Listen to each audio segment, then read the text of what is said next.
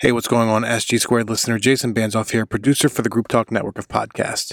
We're going to be playing some former episodes to give you new content every single week.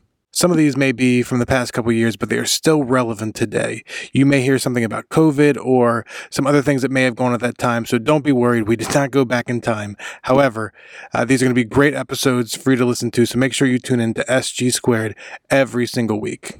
Now on to the episode. Hello, and welcome to SG Squared. Steve Gladen, Global Small Groups Pastor at Saddleback Church, pulls from his 20-plus years of small group ministry experience to encourage and equip listeners to lead more effective small group ministry. Sit back, learn, and enjoy SG Squared with Steve Gladen. Well, it looks like we've got a full show ahead of us. And man, when I look at our show ahead, it looks, Steve, like you are bringing March in definitely like a lion, not a lamb. Give us a preview of what's ahead in this show. Yeah, in some ways I feel bad about this, but I think it's a very timely show because I do want to talk about 4 questions that you need to answer in leadership. Because if you choose not to answer these questions, either because you want to ignore them or just pretend they're not there, it's going to produce consequences that will be very, very ugly. And I'm just telling you, in this last 12 months, all 4 of these questions have come up. And whether you are fight or flight, if you do those, either one, however you're wired, if you do them in haste, there's dangerous consequences that will impact your leadership. So let me just real quick, I'm going to give you the questions and then the answers, or the questions and then the consequences, and we'll dive into the answers there. But first one we're going to be handling right out the gate is how do you handle unclear or wrong communication? And the consequence behind this one is it produces upset and confused people. And we're going to tell you how to get through that one. Next question is how to handle worry. And that may seem a little passive, like, oh, what do I have to deal with that? But the consequence is it's going to paralyze risk takers in your ministry. The third question is how do you figure out who's after you? Again, can seem like a very innocent question, but the consequence here is you can extinguish your legacy if you're not careful. And then the last question we're going to talk about with the consequences, how do you handle a moral failure or really any failure that's in your ministry? And the consequence here, if not done right, it will break trust. And we want to dive through some of the answers that you can handle these questions so you don't get the bad consequence. Man, this is going to be a big show. So everybody buckle your seatbelts. Yeah. So it leads well into the first question. And, and again, how do you handle unclear or wrong communication, which I love to call a face plant? I don't know if you've ever tripped and done a face plant before. It is embarrassing. It is painful. It's got consequences. Oh yeah. And at my age, you could throw out your back pretty easy.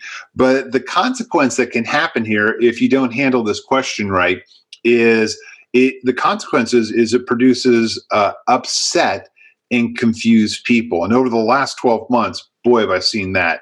And so you're going to need in ministry, as you're going through life, you're going to need both a tough hide and a tender heart. And the issue is in this crisis is you have to handle 2 opposite pieces that are critical whenever there is a crisis. It is speed and thoroughness. I mean, you're trying to race to the issue as quick as you can, but if you don't handle it thoroughly and correctly, man, you will have a face plant. I mean, just look at the last 12 months and the opportunities that have been in front of the church for face plants. And then there's just the lack of clarity or just vision. I love the saying that when everybody's rowing the boat, there's no opportunity to stand up and rock it. And part of what this is beautiful at, without clarity and vision, people will fill the narrative, whatever they think is missing. So you have all of those things that have been, just floating with us. And what happens is in unclear or bad communication, you can get the lie that just won't die. And, you're spinning around trying to handle that. And at Saddleback, we've had that countless times, I'm almost embarrassed to say, throughout the last 12 months. And, there's an interesting analogy here. If you ever go to gas up your car or put in petro, or, however, when you're listening to this episode, you fill up your vehicle, there's usually a sign there that says no smoking. And it's not so much for the people who smoke, because they know not to do it around gas pump. It's, for those of us that, maybe first timers. But the reason why that is there is for a volatile explosion to happen, you need three things. You need fuel, you need containment, and you need a spark to get explosion. Gasoline just spilled all over the pavement, and a match goes to it, there's going to be no explosion. There's going to be a fire, but there's going to be no explosion. And so what you got to think is, during these last 12 months, there's been a lot of containment, and there's a lot of fuel that's been building up. And if you're not careful, a simple spark on any one of the things I mentioned before will just, cause an explosion. And you always got to ask yourself, when you're dealing with these issues, is it more important to win a friend or win an argument? Because when you're trying to clear up miscommunication, wrong communication, so often we can be battling our side. You'll win the battle, but you're going to lose the war with the person. Now, if you leave the family, it doesn't get better. So often people think, well, the answer is I got to leave my church. But, if you leave the family doesn't get better. That's why civility is so important whenever we have miscommunication or tensions that are floating around. And I just want to give you 7 quick lessons that we've learned from our face plants, and hopefully they'll help your church and how you handle your small group ministry. But really quickly here, and we'll put these in the show notes. Number 1, think through your response and listen. I mean, in small group ministry, we have talked about listening so much, how it's important in small groups. It's important when you're in communication to people. You've got to listen to what people are saying, not just what you want to say. You got to think through, in this first point here, who needs to write it? How do you use social media? Do you allow comments? Do you not allow comments? You got to get lots of eyes on what you're going to write or what you're going to say. Now, this is the what part of it, of miscommunication. We don't get to choose what's offensive, because everybody makes up their own thing of what they're offended about. But you got to understand, in this first point, you got to think through your response, and you got to listen to what has been offensive. The second part right there is, this is going to address the who. So we talked about the what, now the who. And in painful missteps, the response is always done with humility. You see, we don't get to choose who's offended, because people are always going to get offended by what we do. But here are 9 powerful words that will help you out. I was wrong. I am sorry. Please forgive me. Now, as you're bracing for anything, a lot of times these 9 words will save you a lot of pain points. And the Bible teaches humility, and being humble, have humble confession, is always a Christ-like response. Third thing we've learned is we have to remember everything we do is being watched by the world. Romans 14 talks about that. Offend as few people as possible. Romans 14 will kind of walk you through all that. But if you ever say, well, it's just ... that's being insensitive. That's being tone deaf. As followers of Christ, we limit our freedoms. Number 4, we must make sure our impact matches our intent. And so often in ministry, we love a huge impact, but your intent, the heart of you, has to come through. Number 5, we can be creative without being offensive. One of the things we value at Saddleback is humor. And sometimes humor is very, very tricky. And one of the things I've learned, Derek, you can even resonate with this. We just had a lobby event, and sometimes humor can be very offensive to people. And so you've got to understand, when humor is directed at you, if I make fun of me, I'm safe. But if I make fun of Derek, it's not so safe. So that's number 5. Number 6, when you're dealing with agitated people, upset people, pray with them.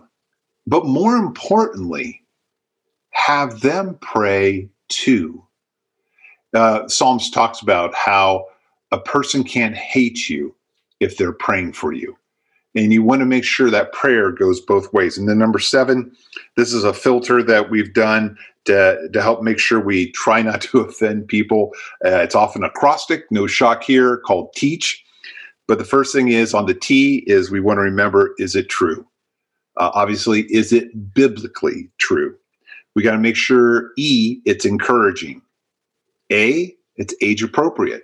In some of your churches and small groups, if you've got kids involved in, is it age appropriate? C, is it culturally honoring? We're very diverse in many of the areas of the planet that we're in. And you got to make sure, is it culturally honoring? And then the H is, how would Jesus respond, to the whole matter? Very, very important. Now, just a little caveat with this is that no matter what you say in ministry, it will be misunderstood. And that's why you got to have, you need a tough hide and you need a tender heart that we talk about. But it will be misunderstood. You're going to make mistakes. We're going to make mistakes. Saddleback Church has made enormous mistakes over the last 12 months. But, we realize that, through our mistakes, we're going to hurt people. And we don't want to do that. But that's why how we respond is so important. Because negative news travels 7 times faster than good news. That's why all the cable channels focus on negative news, because it travels the quickest. And you will lose the battle in an hour because of social media. That's why you got to have speed, but you got to have thoroughness. And so in this part, what we've always got to help our church understand, and what our small groups have to understand, is division and leaving is not the answer. That's why in our membership covenant at Saddleback Church, one of the things we covenant to is we need to protect the unity of the church. Because in a day when marriages are disposable, when families are disposable, the church needs to not be disposable. Great stuff, Steve. I really liked when you said, when it comes to the painful missteps, the response is always humility. And that's so true because, when I am around other leaders, it's always so powerful if they make a painful misstep or something like that. And they say, you know what, I was wrong. I messed up, or please forgive me. It's amazing, the grace you really do feel for that leader. And as opposed to if people refuse to admit, their pain, or their wrongness. So I want to address a question and a consequence that you're going to need answers to in this. And it kind of can seem very innocent, but the question is, how do you handle worry? And, I'll tell you, throughout my ministry, some of the things that I have missed out on, it's because I worried either about what people thought of me. I worried about I didn't have enough resources. I didn't have, the right things in place. It's always those pieces. I always go back to Ecclesiastes 11:4, and it says, if you wait for perfect conditions, you'll never get anything done. And it's in the Living Bible. I like that particular translation, because the consequence of not knowing how to handle worry is it paralyzes risk-taking. And I won't go deep into this, but in Matthew chapter 8, verses 23 to 27 is a familiar passage of Jesus being in the boat with the disciples, and, some events happen. But again, I want to give you 4 things that worry can play on us and how you've got to help dispel worry in your small group ministry so risk taking can happen. The first thing is, as you see in this biblical story, is that there were unexpected problems. The wind came up suddenly. I mean, that's a reality in that part of the Sea of Galilee, that, wind storms, they come up very, very quickly. But the transferable principle in this story is that we are always going to have unexpected problems. The last 12 months have been an exclamation point on unexpected problems. How you handle those unexpected problems, how you have contingencies in place, how you can pivot, how you can, work with what you have, that will determine how you're fostering risk takers inside your small group ministry. The second thing we learned from the story is overwhelming circumstances. And there are times, and I got to confess, during this COVID time, there have been overwhelming circumstances. In the boat, the waves came over the boat. Now, they were professionals. They had been on this sea many, many times. It's not the first storm they saw. So you knew this was much more serious than anything they've done before. And this COVID season has been much more serious than we've ever encountered, any of us, in our time of ministry. But when you have overwhelming circumstances, it can lead to worry if you don't have a team of people around you. And so often in small group ministry, we talk about your C team. And it's going to be very important for you to kind of get through and say, who are the strategic people around me, so I don't get overwhelmed by the circumstances that are around me, that I can make through that. So you're going to have unexpected problems. You're going to have overwhelming circumstances. The third thing we see in this passage is inadequate resources. They were in a little boat. They weren't on a cruise ship. Now, obviously, they didn't have cruise ships back then. They do now. If you're ever going to join Derek on this little excursion that he's planning, I don't know what he's planning, but you can go on the cruise ship and you can be in the Sea of Galilee, and it's a great way to travel. But you're going to have inadequate resources. And in this season, and in seasons in the future, you will never have all the resources. But what happens with inadequate resources? It leads to innovation. Our strongest innovations at Saddleback Church have always been because we didn't have the resources we needed. We had to figure out with what we had. A great movie, if you want to take this into more of a theatrical thing, is Apollo 13, when they had a problem. They only had so many things on the Apollo mission where they could get the astronauts home safely. But in the same way, biblically, you got to understand that inadequate resources is God forcing us out of old wineskins and into new wineskins. That's what we experience with the virtual lobby and so many other things. There's a podcast we did on the United show, a couple quarters ago. That was, what was the silver lining in 2020? And again, you've got to be looking for how do you get those adequate resources in an inadequate time. Fourth thing we learned in this biblical story is the feeling that we have that stops risk-taking is, I'm all alone. And in the story, Jesus was sleeping, and they felt like they were all alone. But you got to understand, when you're called to ministry, you're not alone. And the one thing I love about the network is we are better together. And we want to make sure that nobody stands alone. Now, if you're in one of those times and seasons where life is caving in and you don't know what to do, I want to encourage you that in the small group network, we have a care team. And again, if you go on our website, Derek will give you the link because I can't remember it. But we have a care team there. We have a couple guys and a lady that are there standing by to give you confidential prayer, to listen to you, to help you out. They're not therapists, but they are fellow small group point people who will walk you through a journey when you may not have all four of these things lined up. Now, in our trainings, in our conferences, We help you gird up against these 4 problems that are coming in all the time. But if you're caught short, understand the care team is always there for you. All right. And the URL for that link that Steve referenced is smallgroupnetwork.com/care-team. And there you will see the care team. And like Steve said, they're there for you.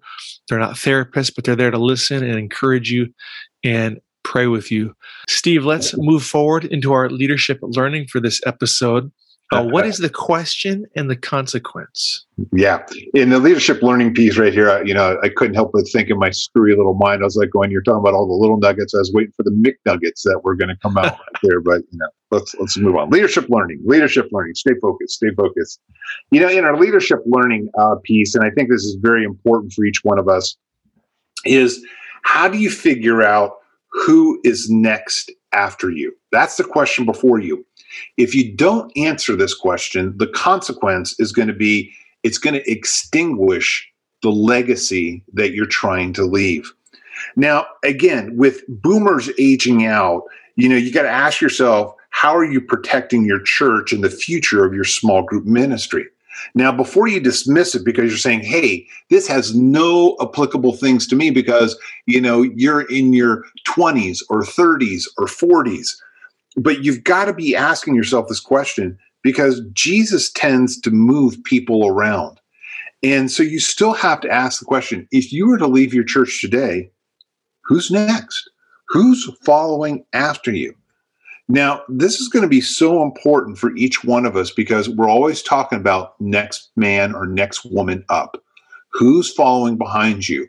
I always let my staff know that I am always thinking from the moment you come on staff, I'm always thinking about who's following behind you. Who are we raising up with that? And it applies to everything we do in the network. It applies to everything you're doing in your small group ministry. We talk a lot about your C team, and that's a real sweet answer, not only for strategic health, but the future of your small group ministry. So the big question is, what's the framing with your C team? You read about it in Planning Small Groups with Purpose. We talk about at your Accelerate conferences that we do. But what's a framework that you can use with this team that you're developing for your future? And I would just, you put it in like 4 buckets. One is you always got to talk about what are the current strategic issues we're dealing with. So whoever the C team is that you're gathering together, whoever these people are that you think can help you take your small group ministry to the next level, one of the things you should be talking through for the answer to this question is, what are current strategic issues that helps you keep your team fresh? The second thing is, what and how are you evaluating the 20 questions in Planning Small Groups with Purpose? In there we talk about the kitchen, the family room, the study, the front door, the dining room. We have 20 strategic questions. But how are you evaluating that? And you're going to start to see the cream always rises to the top. And when you're gathering these people together and as you're evaluating your strategic questions, they don't have to be those 20, but they're already laid out for you. But, you'll start to see people that will rise to the top and how they're evaluating that process. The third thing is what leadership issues, and these are all levels, whether they're in your small groups, in your community leaders, with your pastors, but what leadership issues are you having? And this is the troubleshooting. So you're going to see people understand, okay, how good are they at troubleshooting? And then the fourth one is what questions do you have or stuck points that need resolving? When you're going through these 4 questions with your C team, you're going to start to figure out who's that relevant next person that needs to be arising in your small group ministry. Now, you can do this with your C team each month, and you can raise future leaders, and you'll have future leaders after you. But the point is that if you're not strategically gathering people together, you won't know who God is using. And so often where we get into a big mistake in trying to answer this question is we try to pick oh, who's the one person that's right there? And sometimes it's not just one person. Many times it's a person that may be on the fringe, and God is just waiting to raise them up in your eyes. So I'd encourage you to do that in this leadership learning piece. Insightful information there, Steve. Thank you. Now bring us home as we talk about the trending topic.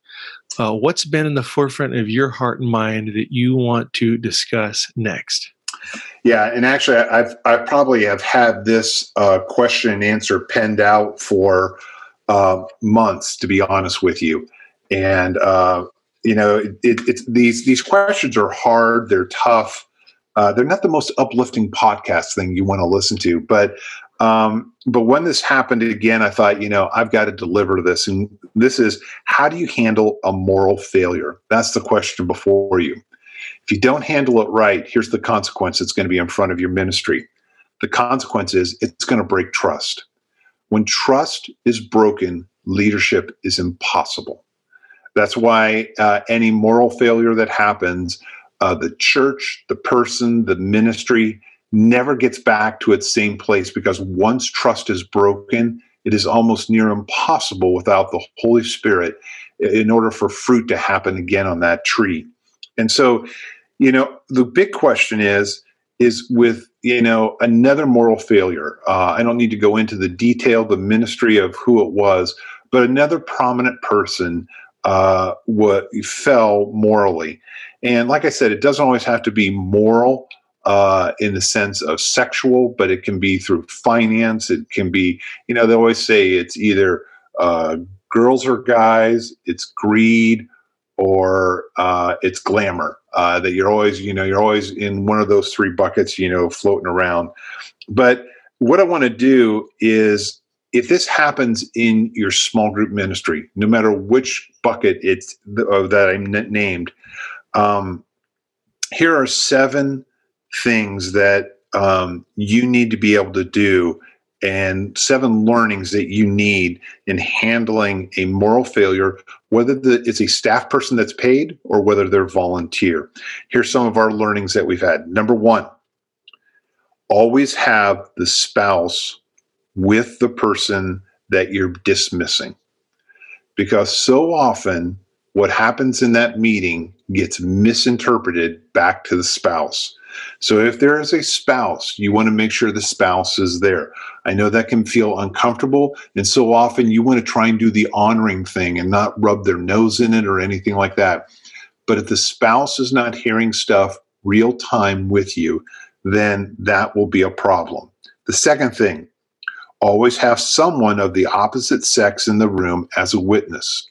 So if you are if it's me as a guy and I am dealing with this person, I want to make sure I have another female there that is, being there to represent and give good listening ears to that. But you want to have someone of the opposite sex in the room as a witness that can help serve you and help you. God designed men and women very different, and someone with the opposite skill sets can help you out. Plus, it won't feel like people are ganging up on other people that are being talked about or dealt with.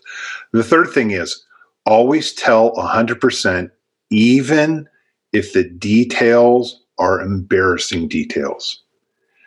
And I know this is an uncomfortable part, but so often when you don't give all of the details, it will come back to bite you. I know it's uncomfortable. We always want to lead with grace. We don't want to humiliate people. But part of it is, if there's not a clear understanding, then it can come back and it can hurt you. Number 4, swallow your anger. Love always wins is more important than what they think of you. Your job is to protect the church, but at the same time, you got to swallow your anger. James 1:20. Derek, can you read this for us? Because I think it's a powerful scripture. James 1:20 and 1:21, and then I'll bring some commentary on it. Yeah, here it is. Human anger does not produce the righteousness God desires. So get rid of all the filth and evil in your lives and humbly accept the word God has planted in your hearts, for it has the power to save your souls. Yeah, and there's a lot of implications on that scripture, but the thing I'm saying, anger can sometimes just destroy everything you're trying to work with in that person. And I know the closer that person is to you, the more disappointment you have, the more anger you may have, whether they're embezzling from the church, whether it's a moral failure, whether they have done something that, just was silly. Sometimes you can be anger, but again, anger is not what's going to bring resolution to this. So you got to swallow your anger is one of the things we've learned. Number 5, listen for pain and hurt, both in the person and the spouse, if there's a spouse. Listen for that pain and hurt, because what you're called to do is also restore them and help them out. And so be listening for that so that you can help them, which leads to the 6th thing is have steps for healing, a clear path for reconciliation to happen and for restoration to happen to that person. It may not be in your church, but their call isn't void because they made a mistake. If their call was void because they made a mistake, guaranteed that every one of us wouldn't be doing ministry. But, have a process and a pathway for that to be resolved. You want to work on that now before you're dealing with it, because it's not something you got to think it through. And then number 7, have everybody in the meeting pray. We talked about that earlier in the show, but you want to make sure that you have a time of prayer so that God can bring the rest, the unity, the love, and just everything you want to have happen when there's been a misstep in ministry. And of course, I pray that none of these questions would wash up on your shore, but I can guarantee you all 4 of these questions will wash up on your shore at some point in time in your ministry. Thank you for listening to Steve Gladen on Small Groups. If you like what you've heard, make sure you subscribe to Apple Podcasts, Spotify, or wherever you get your favorite podcasts. If you want to learn more, make sure you check out smallgroupnetwork.com for more resources.